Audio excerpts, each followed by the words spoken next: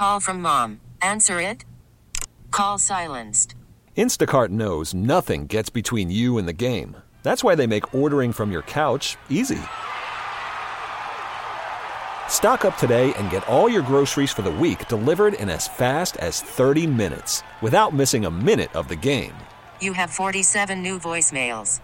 Download the app to get free delivery on your first 3 orders while supplies last. Minimum $10 per order. Additional terms apply.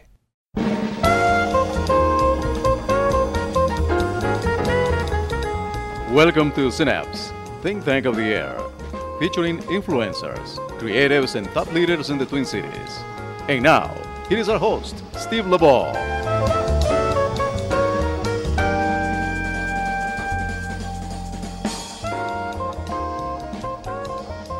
And welcome. I'm Steve LeBeau with Synapse Think Tank of the Air, and we have a lot to think about today. We have 3 guests with excellent titles and even matching initials. We have Sean Pierce, and take a deep breath so I can get all of her title out, Director of Economic Development and Inclusion Policy for the Mayor of Minneapolis, Jacob Fry. Thank you for having me. That's okay, right. Sean. And Miss Shannon Paul, one of my great heroes from early in my childhood, a comedian, a speaker, and a social instigator. Hi. We're going to be instigating in just a minute. Yes, I'm glad. Everybody should. So. Everybody should. That's right. Join the crowd. And then Elena Imaretska, the Chief Innovation Officer at Brave New Workshops Creative Outreach. Wonderful to be here. Wow. Did you get to make up your own title? Yes, of course. It sounds important. Everyone over there, they just improvise everything. Almost everything, yeah. Okay, well, it's funny. We have 2 people from the comedy sector and 1 from the mayor's office. So I guess, Sean, you're kind of comic relief. Apparently. We'll see. So now, did you make up your title? I didn't really make up my title. We had some conversation about what works when you're trying to move the private sector into a field that maybe they're not used to. So they had a committee do it. No, a committee of a few. Okay, well, start off. Tell me how you got where you are. How did you get to be such a big political operative? Well, I think of myself as team support, although people tell me not to say that. I'm really from a community, a city where you don't get to choose politics. It's essential for our survival. So I like to say I was born into this. I grew up in a family that was very well knowledgeable, I should say, about what was happening in the world. And in the know. In the know, for sure, but also strategy. They were a team of strategists. Oh. So that's my bloodline.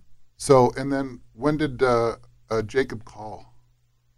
I think it was October or November last year.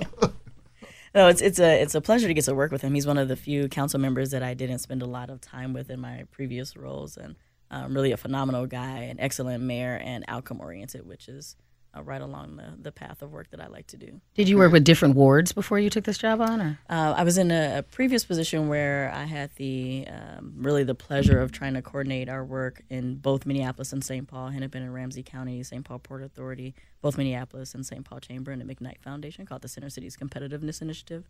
And we were focused on capital investment and job growth and kind of your market challenge areas. Mm-hmm. But I would say I've been working with or sometimes against the city at any given point over the last 15 or 16 years. Well, I work against the city, too. I'm from St. Paul. Uh-oh. We still love you. Well, and like I said when I met the mayor, it's George Latimer, former mayor of St. Paul, said, Minneapolis is my favorite suburb. I don't know if you like that too much. And Shannon, tell me how you got to be a comedian. Well, you know, when I grew up in Phoenix and then moved here to the Twin Cities in the mid-'90s. And so I was going to college at Metro State, and a good friend of mine that I worked with there when we still were Norwest Bank before it turned into Wells Fargo. He and I used to just go to, if I ever write a book, I have to, in the forward, I have to thank Michael Libby, because he was my friend and we used to just pal around, and we would go to Acme Comedy Company all the time and just watch comedians. And I had friends before say, you're funny, you should be a comedian, you're funny, you should do this. And I'm like, I'm just a writer, I tell jokes, you know, to my friends, I make them laugh, I'm not a comedian. And we were at Acme one day, and I did that whole spiel again. I'm like, I'm not funny like that. And I just tell stories. And my friend Michael Libby was the one that said, well, what do you think they do? why don't you just figure out how to make it sound like their jokes? And I was like, and he just articulated it in just the right way. And I was like, okay. And so I went back there and I wrote I was in a comedy writing class at Metro State. And instead of writing, you studied this in school. Yeah, and so I was instead of writing what I normally would have done, which was like a one act or a short story, I was like, okay, I'm going to write a 4-minute set. That's about the length that I would need for the class that I was taking. And I wrote it, and I ended up performing it at in our class, and I didn't die. And then I reworked it a little bit, and I went to Acme Comedy Company, and I signed up for their open mic, and I was second on the list, and I got up there and I performed. And when I get nervous, I sweat. So I'm sweating, but I didn't die. Yes. I didn't die, and I was like, okay. And I came back, and I, met some other comedians and got in with a little clique, and just one thing led to another, and I'm still here. So you haven't died every week? No, exactly, and that's really what it feels like. It's like I can still do this, and I've still managed to figure out how to find joy in it because in the comedy community, you have some very talented people, some very funny people, but it is not always full of happy people and not always good people. And there is a lot of maneuvering the water in this industry. So I'm just very fortunate that I've managed to make this into a career and just kind of expand on it and be able to do things in the storytelling community, to be able to be a speaker and speak on cultural sensitivity and talk about issues and to be able to use this platform for other things as well. So I know I'm very fortunate that I get to just kind of pal around and try and use humor to start conversations. A humble instigator. Yes. That's why I kind of came up with that title, because I was like redoing my business cards and trying to decide what laundry list of things that I was going to put on this card. And, do you want to put writer? Do you want to put this? And it's like, that's really what I do is I go around and I try and encourage people to think about things and to talk to one another and to communicate. And so that's my definition of what a social instigator is trying to get people to interact with one another, because not everybody's good at that. And I'm one of those people that thinks everybody is my friend until they prove otherwise. Okay, we'll see how it goes. Exactly. It's going fine so far. Here. Yes, exactly. So, Elena, that's wonderful. Now you came here from Bulgaria, and of course you landed in comedy too. How did that happen? What's your story? Yeah. Well, destiny, perhaps. So I grew up in Bulgaria, and it was pretty turbulent times at the time. We were moving from communism and kind of autocratic leadership and a planned economy to a democracy and a market economy. So, and then what happens? As you can imagine, an autocrat again. Maybe.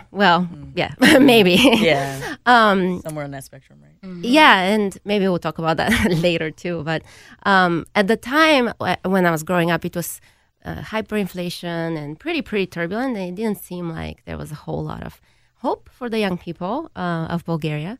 And so we were really encouraged to seek other ways. So it was, if you can get out, get out. Right. And wow. I was very lucky because I earned a scholarship to come study in the U.S. And so at the age of 18, I boarded a plane for the very first time and left the country for the very first time and made the trip to Colorado. So I went and did my undergraduate degree at Colorado College. Start at the top. Start at the top, exactly. Just beautiful, magical place, which, of course, changed my life completely. And then right after that, I went straight to grad school, to business school. And while I was there, you do a lot of thinking about your career and what you want to do with your life. And I've always loved the arts and always been involved with dance and theater, a little bit of theater as well. And I started thinking about, okay, how can we fuse arts and business? I'm a big proponent of kind of idea fusion and just learning from different sectors and not reinventing the wheel. And like you, just what can we learn from each other and how can we make things better? And so I did a little bit of research and talked to a lot of people, and someone told me about this little company in Minneapolis. And by the way, I knew nothing about Minneapolis. You're still in Colorado? And actually, I was in Arizona then for grad school. And the Brave New Workshop, and they were using improvisation to help business professionals be more effective in their jobs. Oh, okay. And I thought that was absolutely brilliant, and I wanted to be a part of it. And so my last semester in school, I invited the Brave New Workshop to come and present at this conference. The conference was all about innovation, and so they did. And the grad school I went to is very international, so 50% international students. And when the Brave New Workshop came and they did this phenomenal workshop, and I saw how effective it was to actually use improvisational techniques to teach and to have people practice and think differently and laugh at the same time, I said, okay, that's it. That's what I want to do. And so I contacted the president of the company at the time, and I said, hey, I want to work for you. So we interviewed over Skype, and after graduation, I loaded all my life and belongings in a car and drove across the country, and here we are. That was 11 years ago. Okay, we're all here together, and I think Right. you wanted me to tie this together, Sean. So I think we need more city support for comedy organizations. I and see. comedians. I mean, think if everybody smiles and laughs every day. Right. Couldn't that kind of be the butterfly effect? It could change our whole mentality of our city. Well, what I love about comedy and about the arts in general is that there is a truth-telling component, or there at least is an opportunity to tell the truth. And funny enough, right, that's a little bit of our challenge here in the market in the Twin Cities, in our region overall. We play really nicely together, but we're not often honest about the challenges. We're not often honest about how hard it is to come to this place and then be told, oh, I'm going to invite you over for dinner, and then 10 years later never actually receive that invitation. Oh, you're talking about Minnesota Nice. I'm talking about Minnesota Ice. Sure. Because I think, and Elena, maybe you can speak to this as well. As someone who moved to Minneapolis and the Twin Cities area, so I didn't meet it from Arizona. From Arizona, and I think and I travel a lot. And I think what's interesting about this particular community is that it's organically homogenous, because the way that Minnesotans, when they upgrade, they move 2 miles away from where they grew up. And when they travel, and not all of them, and this is changing, or it's even evolved since I moved here in '96, but a lot of the travel is, it's in, the patterns are, I go up north to the cabin, so you still have a similar circle. So you have your circle that you have in your block, in your neighborhood, here in the Twin Cities, and then you have, because you usually travel at the same weekend every year, you hang out in the same area, so you have another circle that's your lake circle or your vacation circle that you do. So when people move to this market, Circle Lake, right? So you're hanging out in Matamita. You live in Matamita, and then you go up to Nisswa, but you go up and you see the same people in Nisswa every year too. So I feel like this circle doesn't expand because they don't need to. Well, and I because think it's even deeper than that. So I'm from Chicago, and where I'm from, we travel together. Right. We enjoy each other. We spend time with our families and friends. We, like to meet new people. I don't see the issue in being with your people. Right. I think that's actually what makes our communities really strong. I think the issue is that when we find people who are different, we other them. Right. So I'm going to hang out with my people, but if you don't go to my lake, right, and we're talking about a very specific group of Minnesotans, so we should also name that. If you didn't go to my school, if your kids don't go to my kids' daycare, then I don't really have time for you. And I think what I kind of noticed was if you had the personality, and I don't think that a lot of people do, of I am going to invite myself into your circle so that you can break in. I don't think that that's human, what we normally do. No, and so it has to be some sort of intentional instigation. Correct. And so if you are not that kind of person, which I don't believe most people organically are, it is very difficult. And it's not that they don't want to make new friends, it's that they don't have to, because they have the same friends from high school or sometimes middle school here. And a lot of other regions of the country don't work that way, where you're not as entrenched with the same community from birth to grave as you seem to do here in the Midwest. And I found that really fascinating, where I'm like, your best friend is still your friend from kindergarten? Yeah, right. And that's interesting. You hear a lot of It that, is. and I've worked there for 30 years. Right. And I think that's fascinating. And I just was not accustomed to that until I moved here. And after I'm like, oh, that's why they seem But it's so. that's so interesting. So part of my background is I've done economic and community development in this country and in others for probably about 15, 16 years right now.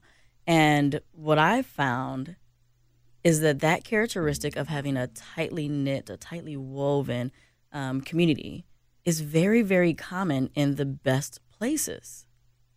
I don't see that as our fundamental Right.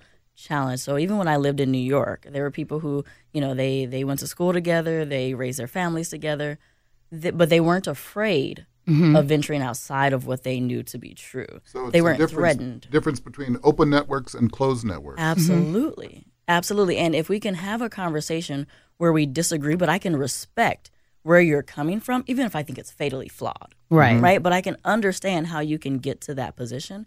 Then I think we can have a different conversation about creating a life that welcomes and affirms all of us without accepting ridiculousness. Right? Like hateful things. I'm Right. not really trying to understand that. No. Right. Well, Elena, did you fit well into the Minnesota culture? I was very fortunate, I think, because I do have that personality, which totally over-invites myself, and You keep smiling. I've noticed that about you. Yes. I mean, I am very interested in people, and I think people are pretty awesome. And so I approach every interaction with, I'm curious about you, I want to learn. And then also, I'm not afraid to actually invite people. I'm not afraid to make that first step. And I think oftentimes that's a barrier, perhaps. So I really, I am intentional about making sure that I'm part of networks and that I'm, meeting people and I'm, making that effort. Now, So, are your friends native Minnesotans or are your friends people that have moved here? yeah, it's both. It's both. But you're right. People who don't have a network here are far more likely to want to meet and connect and make new friends. That makes total sense.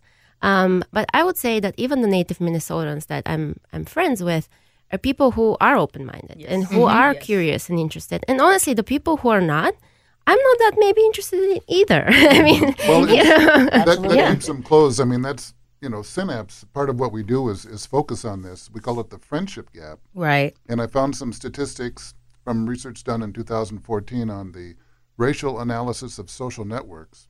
The average white person knows one black person. I think they know they know one Asian, one Latino, and then friend. the average black person knows 8 white people, but they don't know any Asians. In the Midwest, 82% of whites only know whites. Okay. And then I think for African Americans, it's like 65%. All their friends are African American. And then it's lower for the other groups. We're counting Chicago but- in there. It's like there aren't For the that. Chicagoans. Right. But anyway, so it's and then we've had events. We had an event recently on the friendship gap, and a woman from Ghana said, when they try to get the different African nation, immigrants together, you go in there together, but then the Ghanans hang out with the Ghanans, the Nigerians hang out with the Nigerians. So there's that organic thing. So you need to do something to get them to mix. Right. You need You a do. mixer. You do, yeah. When I first arrived in the States, and I was at a small campus, pretty small school, and so we had international students, but it wasn't a large population. So that's exactly what happens. If you have a larger population of international students, you have the Chinese students hanging out with the Chinese students, the Germans with the Germans, the Spaniards with and the Indians. But we actually were, because we're so small, we're kind of from all over. And that made it such a tremendous experience because what I learned was, number one, culture totally matters. I mean, where you grew up, how you grew up, that definitely informs how you see the world. But that's amazing and interesting, and creates a really, back to your point, Sean, interesting conversations, interesting discussions when there is also that trust and that common experience. Wow. And I feel good. yeah. We've gone this far together here. yes, so much trust. Kumbaya moment. So much trust here. We're here with talking. Well, that was just now Elena Imeretska from Bulgaria. Good job, Saying all those words. And we also have Miss Shannon Paul and Sean Pierce from the mayor's office. Is the mayor going to listen to this? I have no idea. I'll invite him to. Okay. Well, you already said in the first segment how great he is. Really great. Maybe he won't get to the next segment. Tell us what you really want. We'll be back right after this. Synapse, Think Tank of the Air. We'll be back in a moment.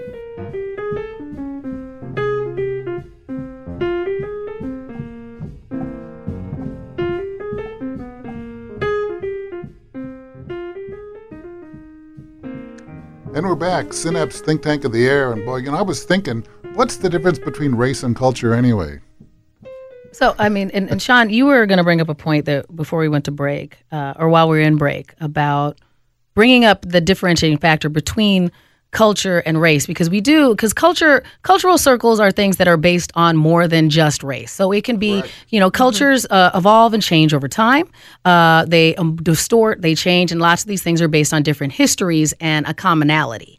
But a lot of times we jump to thinking that culture is based upon what you can see from a visual or a physical standpoint, and we only go to that, when a lot of things are based upon whatever might be a different commonality. And so when I'm speaking on cultural sensitivity, I try and encourage people to go, what cultural circle is core to you? Like, if you were going to get to know me, a thing that would be good to know about Miss Shannon is that I am a giant geek. I am one of those card-carrying geeks. When you hear about those women that go to sci-fi conventions, dress up, read too many comic books, right? That's me. We've got geeks. Right, yes, and so knowing that is something that if you look at Sean and I, maybe you wouldn't jump to that particular conclusion if you only judge us based on physical and visual characteristics. Right. But knowing that about us would ease the conversation, because geeks have a language. There is a cultural language that we have. I notice you were touching your elbows to each other. Yeah, kind of thing, because we can bond about those things. And there is a different, and once you know that, now we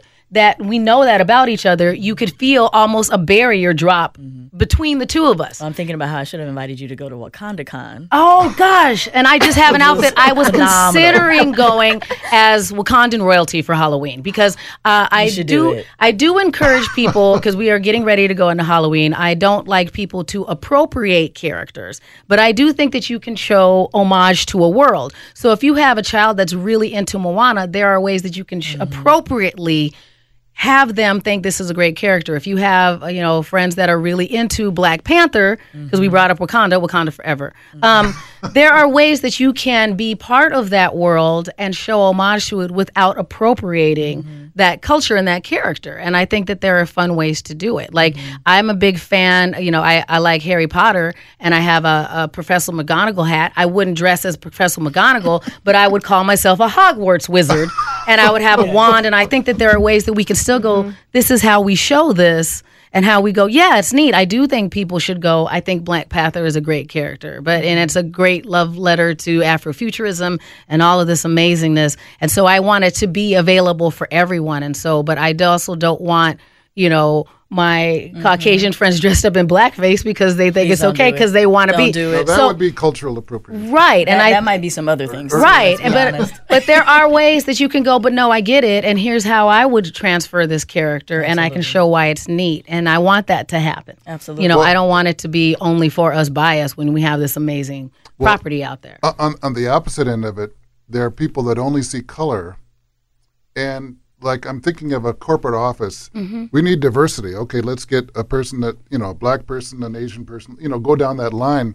But then we want them to think like us. Right. So then you have the opposite. You have, you don't have the diversity of thought. But I don't want people to say they don't see color either, because I feel like that devalues that, and it devalues that there is a differentiating factor in all of our stories.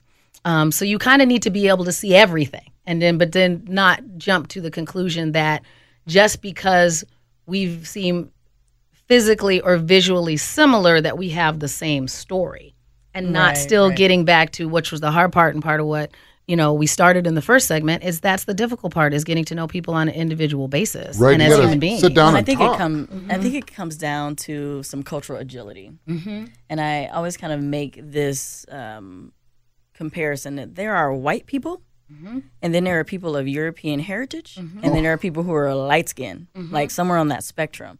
And whiteness is a very particular culture, right? And some of it is about not having a culture anymore, right? I think there's a lot of white people jealous of everybody. Absolutely, and that's how appropriation starts, when you have this longing for connection. Excuse me, do you get out of this, Elena? Because you're not a white American, so Bulgarians, they have a culture, don't they?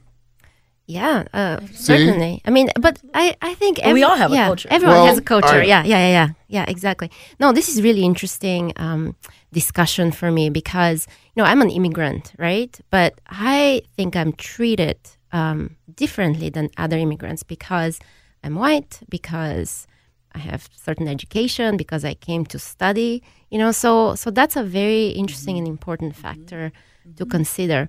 But this whole question of whiteness, it's very interesting again, because I have a friend who is from Turkey. She's an immigrant as well, and she's Caucasian, but she doesn't consider herself white. Right. Yes. Right? This is very common. Yeah. Amongst immigrants who get classified or choose to classify as white. So light skinned, but there's so the white has a cultural component to it. Well, let's go deeper here, right? Okay. So I always say, people go, "Oh, we need to have a black person at the table." That's great. Let's not pretend that I have the same perspective as a black person who is born and raised in the United States, who believes that capitalism will save us. Because I don't share that perspective, right? I wouldn't consider myself a part of the black elite. The culture that I'm from, the culture of my family, the culture of my community is one that prioritizes family and not titles, because titles don't change and haven't changed the conditions of black people, many of whom are descendants of slaves in this country. So there's a unique culture within our racial categories. Where it gets tricky is when I think people who get to exercise and live amongst white privilege start exercising culture as a way of claiming things like reverse discrimination or saying things like, "Oh, but I have this experience too." It's like, no, you don't. I think what you're saying, Elena, right, of having that privilege that is given to you before people even get to know you, that's real, right? So this thing that happens that can be very simple, of getting on a bus and a bus driver responding to each of us differently. That isn't really a cultural response. That's a racialized response, right? And we're all on the bus, so there's even that assumption around class or around access. But even within perceived similar categories, we're treated differently. So there's that reality. But then I think there is the possibility that if people who identified as white actually learn their heritage, then we would be in a much better place, because it gives us a linkage to understand the types of culture that we grow up in. So being from the south side of Chicago, I know what it means to be black in the United States, right? I know what it means that my mother is of the age and is a part of the group of people who had dogs let loose on them and water hoses turned on them in the street. And by the way, that's actually happened in our lifetimes, right? I know what it means to still work with the kids who had to deal with nooses being hung from the trees, or who are being kicked out of schools, or 6-year-olds in our very own city and in our very own region who are being told that they're going to be deported because they're immigrants. Like, I know with black immigrants, by the way, because we also talk about immigration as though it's like solely one group. Right. Like, I know what that means. But that is a very different racialized reality than the culture that I grew up in, where the aldermen, the teachers, the principals, the firefighters, the people at the grocery store, and everywhere else were actually black. And so I had the opportunity to understand that while we might be geeks, that's a unique subculture within our racialized experience, and in our location of origin speaks differently. So my experience, I always kind of say Minnesota is like a different Midwest. I don't know what happens when you cross Milwaukee, but it's a whole other place. And since Sean grew up in the Midwest and in Chicago, I grew up in in the Southwest. So my background of growing up in Arizona, which has kind of like closer to a Southern mentality without the cool accents, and just fried chicken. And I grew up in a neighborhood, and I tell people, like, and so much of what I say is, of course, like, comes from how can I make light of this? I say I'm hood, I'm not ghetto, kind of thing. So I didn't grow up in a great neighborhood, but my mother was very conscious of here is how you will be educated, and here is how you will speak, and here is how you would be. And my mother got a job at a private Christian grade school, so my sisters and I would go there. And it wasn't the school in our neighborhood. And so she worked to say that we will not only be this particular neighborhood that we went in. But that doesn't change the fact that my experience was, I remember growing up and being on public assistance, and when we were, and then going from this small Christian grade school to an inner city high school, and then always feeling like a lot of my life lessons were, well, I'm not black enough for the black kids, and I'm clearly not white. So thank gosh I'm a geek. I'm just going to hang out with the geeks over here anyway. So I was able to find my circle and figure out Because then that I that's was your okay. culture that you Right, resonate with, exactly. Because I was like, okay, I was able to figure out, okay, well, where can I find people that are most like-minded to me? And it ended up being something different than, again, the visual or the physical. But the storyline still remains in when I'm making my my thought patterns.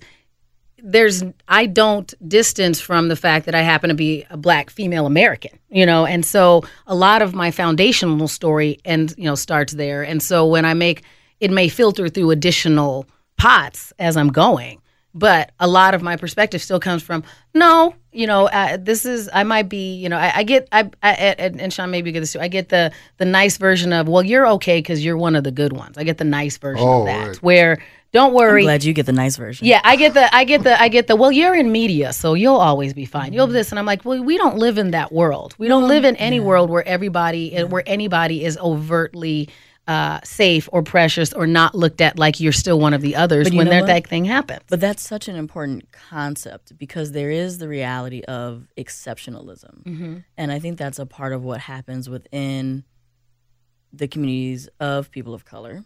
Certainly within the Black community, where so many of us have been in this country and have been the only Black people in a room, right? And so there's that exception, to the rule. And then people start to think that, oh, if I get this title, if I get a promotion, if I get this access, then I'm somehow better. And I tell my colleagues in the office, and I tell people in general, I don't care what my title is or how much I make. If I don't do something to make the world a better place and to make my people and my community stronger and better, then I will have failed. Right.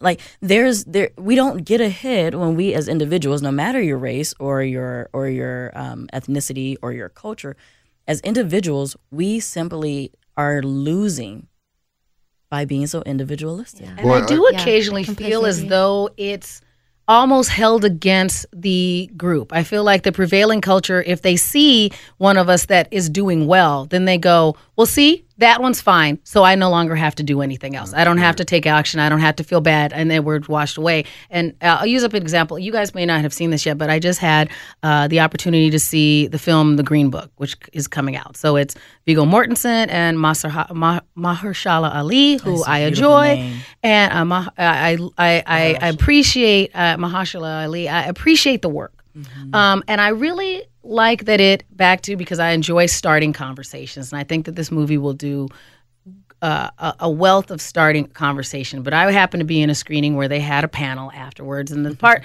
where I was sitting there, and I happened to be next to one of my African American friends, and so we were kind of like poking each other because we liked 90% of the movie, but then it Disneyfied racism and what was going on in the South and the way that they have the story, because everything is resolved by Christmas. And I And took, here's your candy. and that's where, and I don't think every movie needs to be 12 Years a Slave. Everything doesn't have to punch you in the gut, but I don't think that it should be. And this is where I really was kind of like, because during the discussion, there were people that were talking to director, and again, I do think that it is a good movie, and it's, if it is used to start a conversation. But there were people who were going, I felt so uplifted, and I felt, I'm so glad you made this movie, and and my questions are, well, that's fine, but I do think that we do have some additional change that needs to happen, and if people feel better already, I don't think that that's enough. So I kind of like, well, I don't want people to be able to come out of this film feeling, okay, everything was fine because I saw that movie. Part of the problem of movies is that becomes your experience. I mean, how many times have you heard someone in a terrific situation where there was a tornado or something fierce, and they say, it was like in a movie. Right. Like I was in a movie, as if that's higher than reality. But it's a substitute for reality for people that don't have any other experience. If you don't have any Black friends, your image of Black people is what you see in the movie. Right. So Here's the that's- thing, Steve. Yeah. I believe that race is a cover for something much deeper. And there are too many people in this state who will say they've never seen Black people.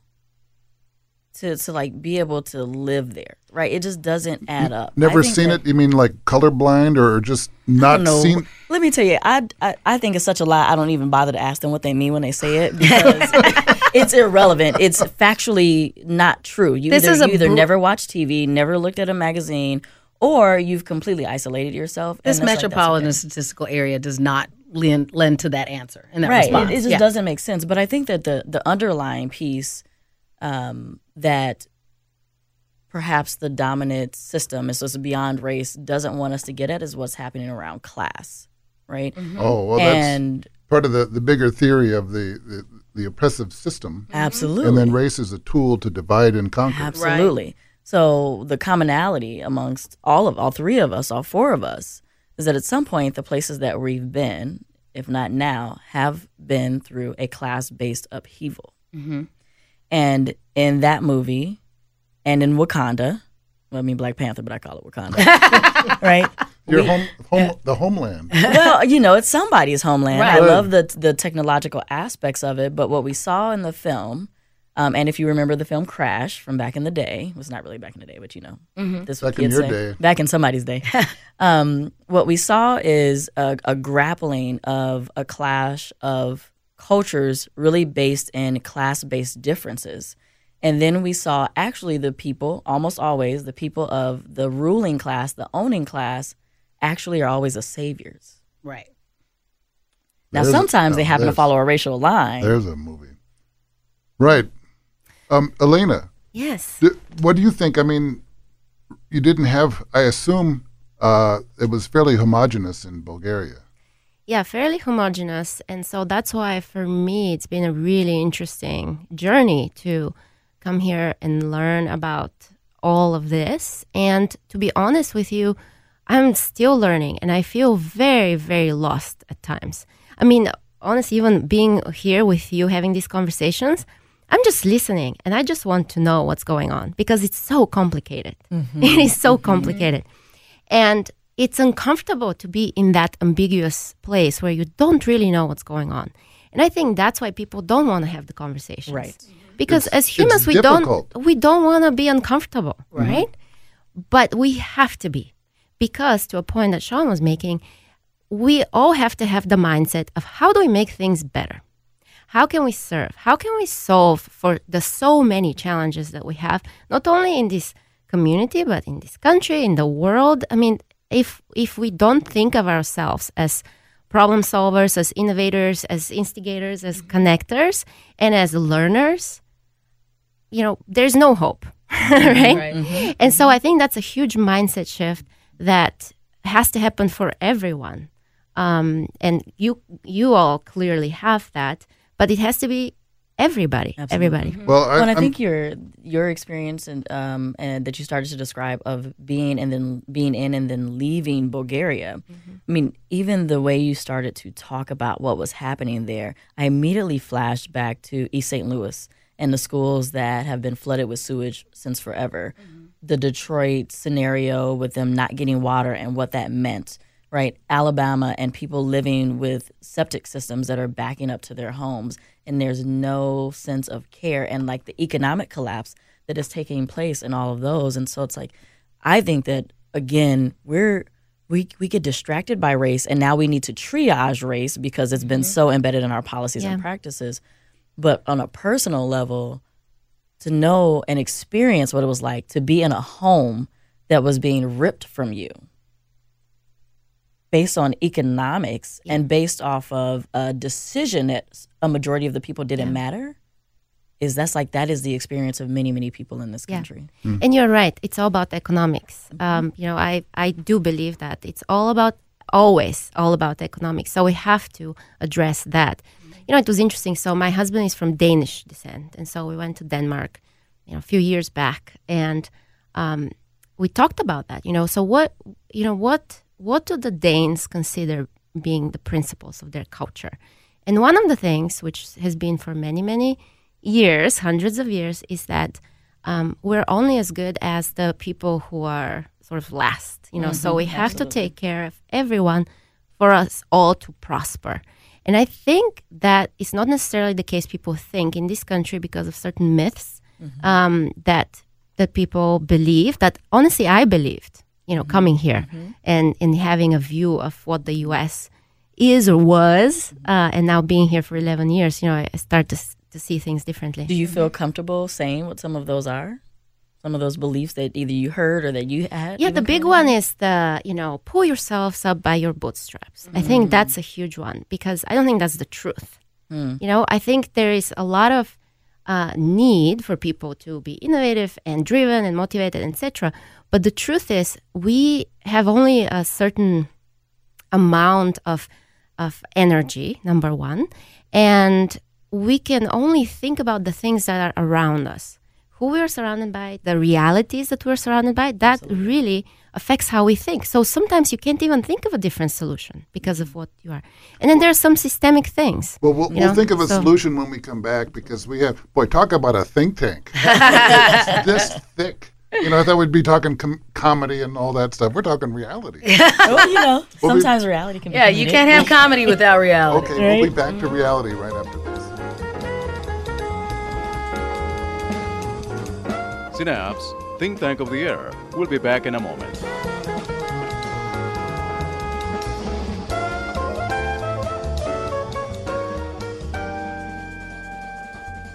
And we're back with Synapse Think Tank of the Air. I'm Steve LeBeau, and we have Sean Pierce from the mayor's office, and someone that's grabbing political realities with both hands, and who knows what else? Hands, some ropes, some love. Hands and ropes, whatever you can grab. And we have Miss Shannon Paul, who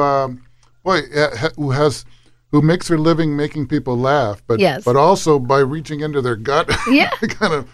Well, take a look at this. Well, honestly, that's what I do as a speaker and I do talk on cultural sensitivity. And I'm not a professor. I'm a person who's had a number of different jobs and navigated, the professional world and now, travel a lot with comedy. And so I spend a lot of time studying human beings. And right, because that's the most funny thing of all. Yeah, and tragic. But that's the point, is balancing those things. And so when I'm speaking on cultural sensitivity, I do speak on it also from a position of humor and trying to use that as inroads to start this conversation. So if you can't take my velvet glove, then somebody needs to slap you with a hammer. That's just reality. Humor has long been the secret weapon because you can say anything with humor and get it through. But if you say it straight or even with a kind of a negative tone, then it's harder to accept. Right. And we're also here with Elena Imaretska, who works in the field of humor, and I think you must pick up some of that over at the Brave New Workshop. Yeah, absolutely. And the way we use laughter is actually as a way to build trust and to help people become more comfortable being uncomfortable. So people need to laugh together. They do need to laugh together, exactly, because improv is funny, not because there are some jokes or because it's crafted, but because it's people who are imperfect, creating something out of nothing together, and they actually are collaborating and they're building on each other's ideas, and they create something unexpected. And it's something that's unique, and it happens just in that space and just in that room. You can see it happen. And that's what's special about it. Yeah, and that's what's special about it. And what we do actually in our work is we help people who are not improvisers, who are not performers, who are actually professionals, very successful people. We help them become more vulnerable and try something that they've never tried before together. It changes your mind. It does change your mind, and it helps you think differently, and it helps you connect with people, and it helps you practice being uncomfortable and still moving forward. And that's perhaps the most important thing that we should teach everyone how to do. I learned how to be uncomfortable because I got married. Yes. But I got married to a Japanese woman who is from Japan, and then all of a sudden came here and went to school in Chicago and said, all of a sudden I was a minority. Mm-hmm. What is this? And Absolutely. So then she opened her eyes to that. And then since we've been married, she's opened my eyes because white people are so oblivious because they don't get to see these things, a lot of things. So we'll watch TV, and she'll say, that's racist. And I'll say, I don't get it. I don't think it's racist. A half hour later, it's like, oh, now I get it. Mm-hmm. So now I'm up to only 3 minutes. I can spot it. The conversations are shorter. But there are instances with her where I've run point blank into terrible racism that I've seen because I'm white. how people are giving her resistance, but then when I walk in, it changes totally. Absolutely. Right. So I think those experiences are very valuable. Most people don't get to have them, most white people. Yeah, and that's why traveling is so important, and just getting out of an environment that's comfortable and safe, because that's when you start seeing things. That's when your mind opens, and that's when it becomes fun. Honestly, Right. it was really Maybe they can go to yourself, go to Wakanda. I wish we could go to Wakanda. Take me with you, please. I think I would struggle in Wakanda. Why?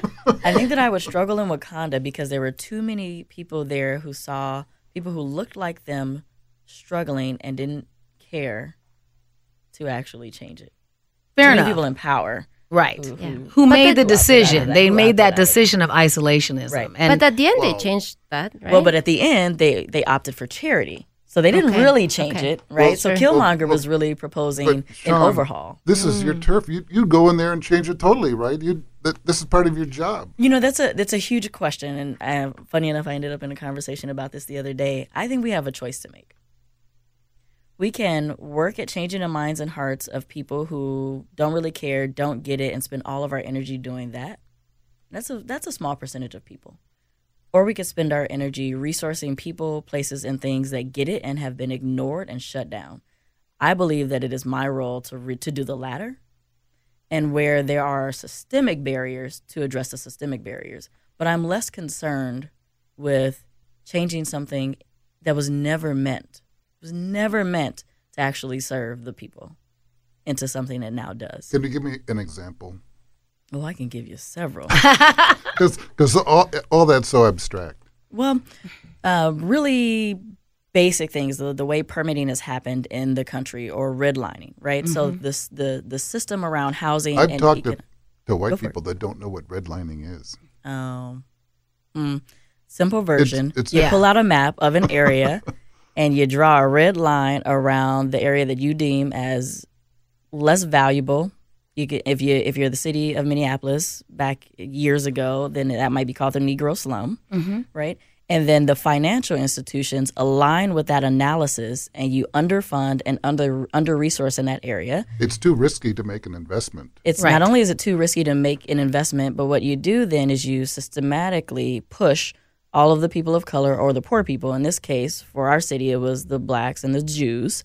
You push them to that area where now you don't have the infrastructure, you don't have the investment in even the housing stock. You don't get permits for businesses, so people can't legally sustain or have the amenities that are required and are actually prevalent in the rest of And the these city. were the way that the laws were stated initially, and then we had to break them apart so that, Well, we really haven't. well, technically, We're that- still working at it. Huh? yeah. And there's a good, if they want a Cliff's Notes version of what Sean just said, there is an episode of Explained on Netflix. And I think Explained, you get all your references from movies and TV. Pop culture a lot. important. Pop culture is Very important, and pop culture Just maybe and that's a geek thing. yeah, but there are so many things, and I think that a lot of filmmakers and people who are working on these big budget things and things now, because they do have passions and projects and opinions, and they are now using their platform that too. So you do see the way that these things are happening. So there are a lot of independent films and documentaries and things that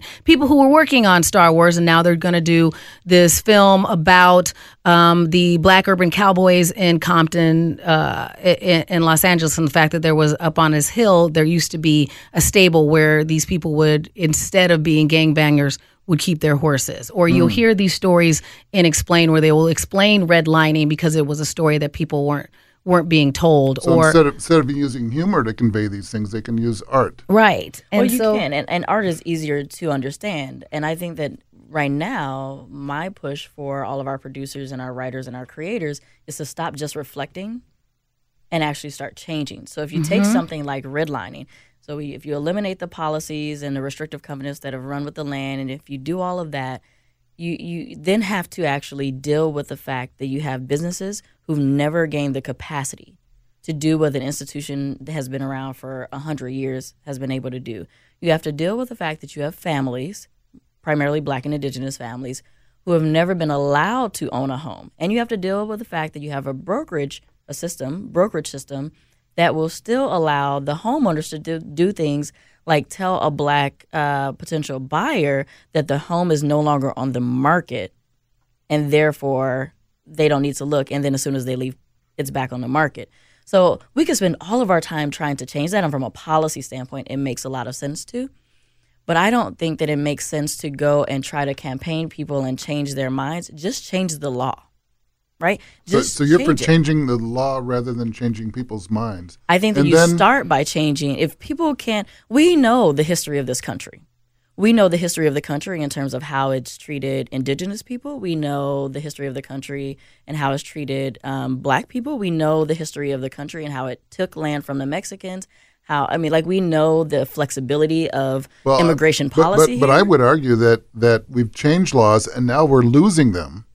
Like Say, the Voting losing Rights Act and things, some of those are going backwards. Because we didn't change the law. We made accommodations, like the Voting Rights Act. I mean, we had so many things that had to be renewed by Congress. They weren't changed. They were tweaked. Mm-hmm. They weren't erased. So that's my whole point. They're tweaked off the shelf. And so it doesn't make sense to tweak something that is at its base racist, classist, homophobic, or ableist. It does not make sense. Erase it. You have to eliminate it in order to actually build something that is just, which, by the way, we all benefit from. But I think that there is a part of the prevailing culture that likes to continue to do those tweaks because then when you don't remain diligent, then they can roll back those tweaks. And so that's the trick is they go, okay, and they do it as a pacifying measure. And you go, okay, this motion, and they encourage you to be reasonable. And then there are so many people on this side that we keep going, yeah, we know we should be reasonable. We're not going to keep shouting. We're going to be reasonable. But then eventually your reasonable nature is used against you. But here's the deal. Yeah, is what I feel like. If in the United States, if the Japanese, when they were interned, continued to be reasonable, they eventually would have been slaves. Right.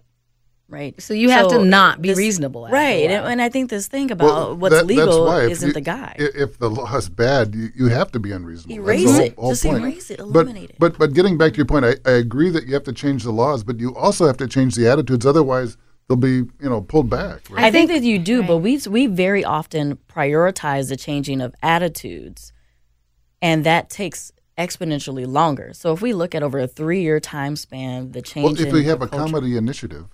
Right. And get some good movies and TV shows. Right. Well, but then you have to watch TV and you have to go to the comedy show. Right. And to Elena's point earlier, right? Not everybody has the time. Right. So if I don't have time to go to that comedy show and I don't have time to watch TV or I can't afford television, how am I going to interact with that? What I'm interacting with is the environment around me that's interacting with me. And you have to change the environment. And they like to have a safety net that is already something they are accustomed to. Absolutely. So if you sit there and go, if you give them the ability to fall back on an outdated way of thinking and law and go, well, I know that seems outdated, but it's still there. Or it's too fast. Yeah, exactly. Everything's too fast. Everything's too fast. That's the fault. You have to just start saying, I want it today, which I know is unreasonable. But if I keep saying, okay, I know that things take time to change and evolve, then you'll continue to have us wait. We've been a few hundred years into some of these things. Right. I don't know how much more time and people that's need. the point, is that you have to create discomfort because Absolutely. they're too comfortable. Well, it's a breaking open. Elena, why don't you join in here? I'm really curious what you guys think about this. Almost reframing a little bit and thinking about how can you talk about and give the stories of the positive outcomes that are possible. And so I loved your point about artists and media folks should actually be creating the vision, not just reflecting, but also creating the vision of what's possible, because people are motivated by fear. But when people are fearful, they tend to fight or freeze. Absolutely. So we have to motivate people by vision and by excitement and by positive movement. And that's when things get exciting, and that's when things actually truly can change. So I'm a big fan of, kind of social enterprises and companies and organizations and businesses that are using the power of business to create change when they think about the impacts of the business and really thinking about all the stakeholders and all the impacts that are happening. And a great example of that is the Grameen Bank, which has been, around for so many years, and it does microfinance. So they did the exact opposite of what those financial institutions that you were talking about. They actually went to the people who didn't have the resources for collateral, but they lended not to individuals, but to groups. And they went to their doorstep. And they are so successful. They're a successful business. And I saw the founder of the Grameen Bank, Muhammad Yunus, speak a few years back, and he said, there's always a solution and there's always a business model that can be built around any social challenge. Absolutely. And to me, that's so hopeful and exciting. And that I think that's why we have to challenge ourselves to think differently all the time. Is there a different angle? Is there something else we can be doing to solve? Well, and the beauty of what they did was that they broke open. So they didn't say, okay, this is what the market says. This is how all the other banks have done it. And I think some of our most innovative firms and innovative moments come from that point where we say, we don't have to be like others in order to be successful. Yes. And that's scary. That can be scary, right? So again, we're back to we need to learn how to be uncomfortable, right? Absolutely. And actually, that's part of improv. I mean, to be able to jump into the unknown, the void, and have enough confidence, because your brain has changed, you can innovate. And I think that's a big problem. I mean, people that can't innovate, cannot change, cannot learn. I think there's your attitudinal problem, right? They're stuck. Right, but I think that we've kind of, when you're talking about how do we get these voices to be more outspoken, I don't think that we always champion, and we should. When people are starting to speak up, we go, okay, as an artist, you're not supposed to have an opinion. You're just supposed to do this. Or how dare you as an actor, how dare you as this have an opinion? You're going to lose all of your fan base. You're going to this. And so we don't encourage people to go, no, stand up and use your platform. And then we have movements like, and whenever I see the word self-care, I get crabby because self-care became such a big deal, right? Because when self-care really started to be put to the forefront is when things did start to get uncomfortable and the news made people mad and upset. And instead of going, yes, go out and do something to change and be involved, we said it hurts too much. Maybe you should put a mask on your face and stop reading the news. And and so instead of dealing with these emotions, and that's a very Midwestern thing too, we go cram them down and feel better. What can I do to immediately feel better? Instead of going, no, you should stay involved. And I'm not saying that you should stay up scrolling through news headlines at 2 a.m. in the morning. But if you see something, then maybe you should become involved instead of just going, well, how can I put cucumber slices on my face and stop feeling bad instead of doing something? That's right. So I'm like, whenever somebody brings up self-care, I get mad because that means you just thickened your bubble instead of, I'm like, okay, you need to activate people as well. Yeah, I think I do believe it's a balance, yes, right? Because there are some of us who don't get to practice self-care. Mm-hmm. I was like, were you looking at my phone at the time when I was No, but I hate to interrupt, but we're almost out of time. Mm-hmm. This is such a good conversation. We should probably just take over bolt the door in the studio and just keep talking. But what makes me hopeful, I mean, I'd like the variety of people in multiple ways. For example, I'm glad there are accountants because I would never want to do that. Yes. It's good to have a variety of people, and then to have a variety of people with some common sense that we're all in this together. Right. And I'm so glad, Sean, you're working on the political end, because I actually, worked in government for 4 years. It made me so cynical. I hate, my sense of pride in American politics went way down the more I saw. But to stick in there and keep fighting. I love it. And I kind of joke now. People are like, oh, how's it working for the city? And I was like, it's easier to work in the city. But your leadership does matter. Your leadership really, really matters. And without talking about all of the, different mayors or heads of state I've worked with, I have to say that Mayor Frey in particular and his focus on outcomes makes a difference. And he's not malicious. And we have a lot of malicious and ill-intentioned and self-centered leaders. And when I see, whether it's housing or policing and community relations or economic inclusion, which is what I focus on, he really is thinking about the connection. And he is technically knowledgeable. I mean, to someone that doesn't. Okay, that's ambiguous. He's technically knowledgeable. I mean, so people make policies all of the time. He's knowledgeable about the technology of it. I mean, people make policies all the time based off of their feelings. Oh. He knows how to bring together the emotion with the reality and think creatively toward an outcome. Wow, that's practical. Is That's that improv? wonderful. That is improv. And actually, it's funny. So tonight, I'm leading an improv and design thinking session for the city of Minnetonka. I'm a resident of the I'm city. going to come out there. I actually ran for city council in the spring, and I didn't win, but I'm staying engaged so you're because gonna- that's my self-care, is You're staying gonna join engaged. the political geekness. Of, Perfect. Little Like, bit, let me know for sure, your next campaign. For sure. Oh. Yes. Yeah. Oh, okay. Okay. It might be Okay. coming up. and, as we're saying goodbye, Shannon, you can be heard elsewhere. Oh, yes. So I do host a show on My Talk 1071. I host a show called The Mom Show, where we basically talk, lots of great information that you may have wanted to Google for your family and you got too busy. So we float through that. And I also have my own podcast. It's called Be Our Geek. So I invite all of you to be on it because we do talk about pop culture topics through our geek filters, but then we also have a guest geek on that they geek out about whatever they are passionate about. So it can be a little bit of anything. Well, I don't know if you do etymologies back to our I could. Indo-European history. That would be fascinating. That's my geekness. Okay, see, we have 3 shows already planned between you 3.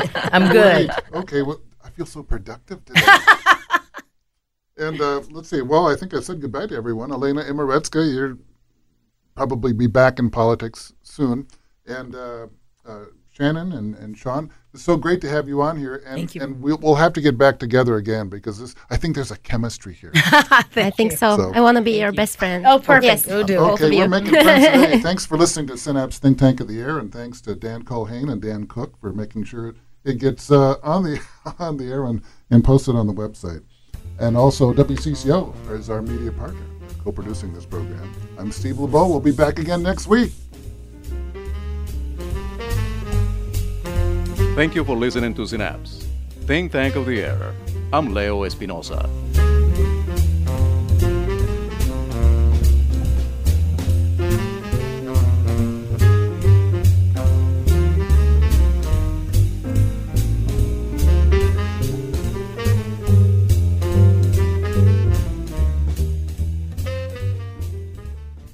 This episode is brought to you by Progressive Insurance. Whether you love true crime or comedy, celebrity interviews or news, you call the shots on what's in your podcast queue. And guess what?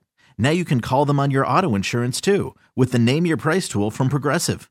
It works just the way it sounds. You tell Progressive how much you want to pay for car insurance, and they'll show you coverage options that fit your budget. Get your quote today at Progressive.com to join the over 28 million drivers who trust Progressive. Progressive Casualty Insurance Company and Affiliates. Price and coverage match limited by state law.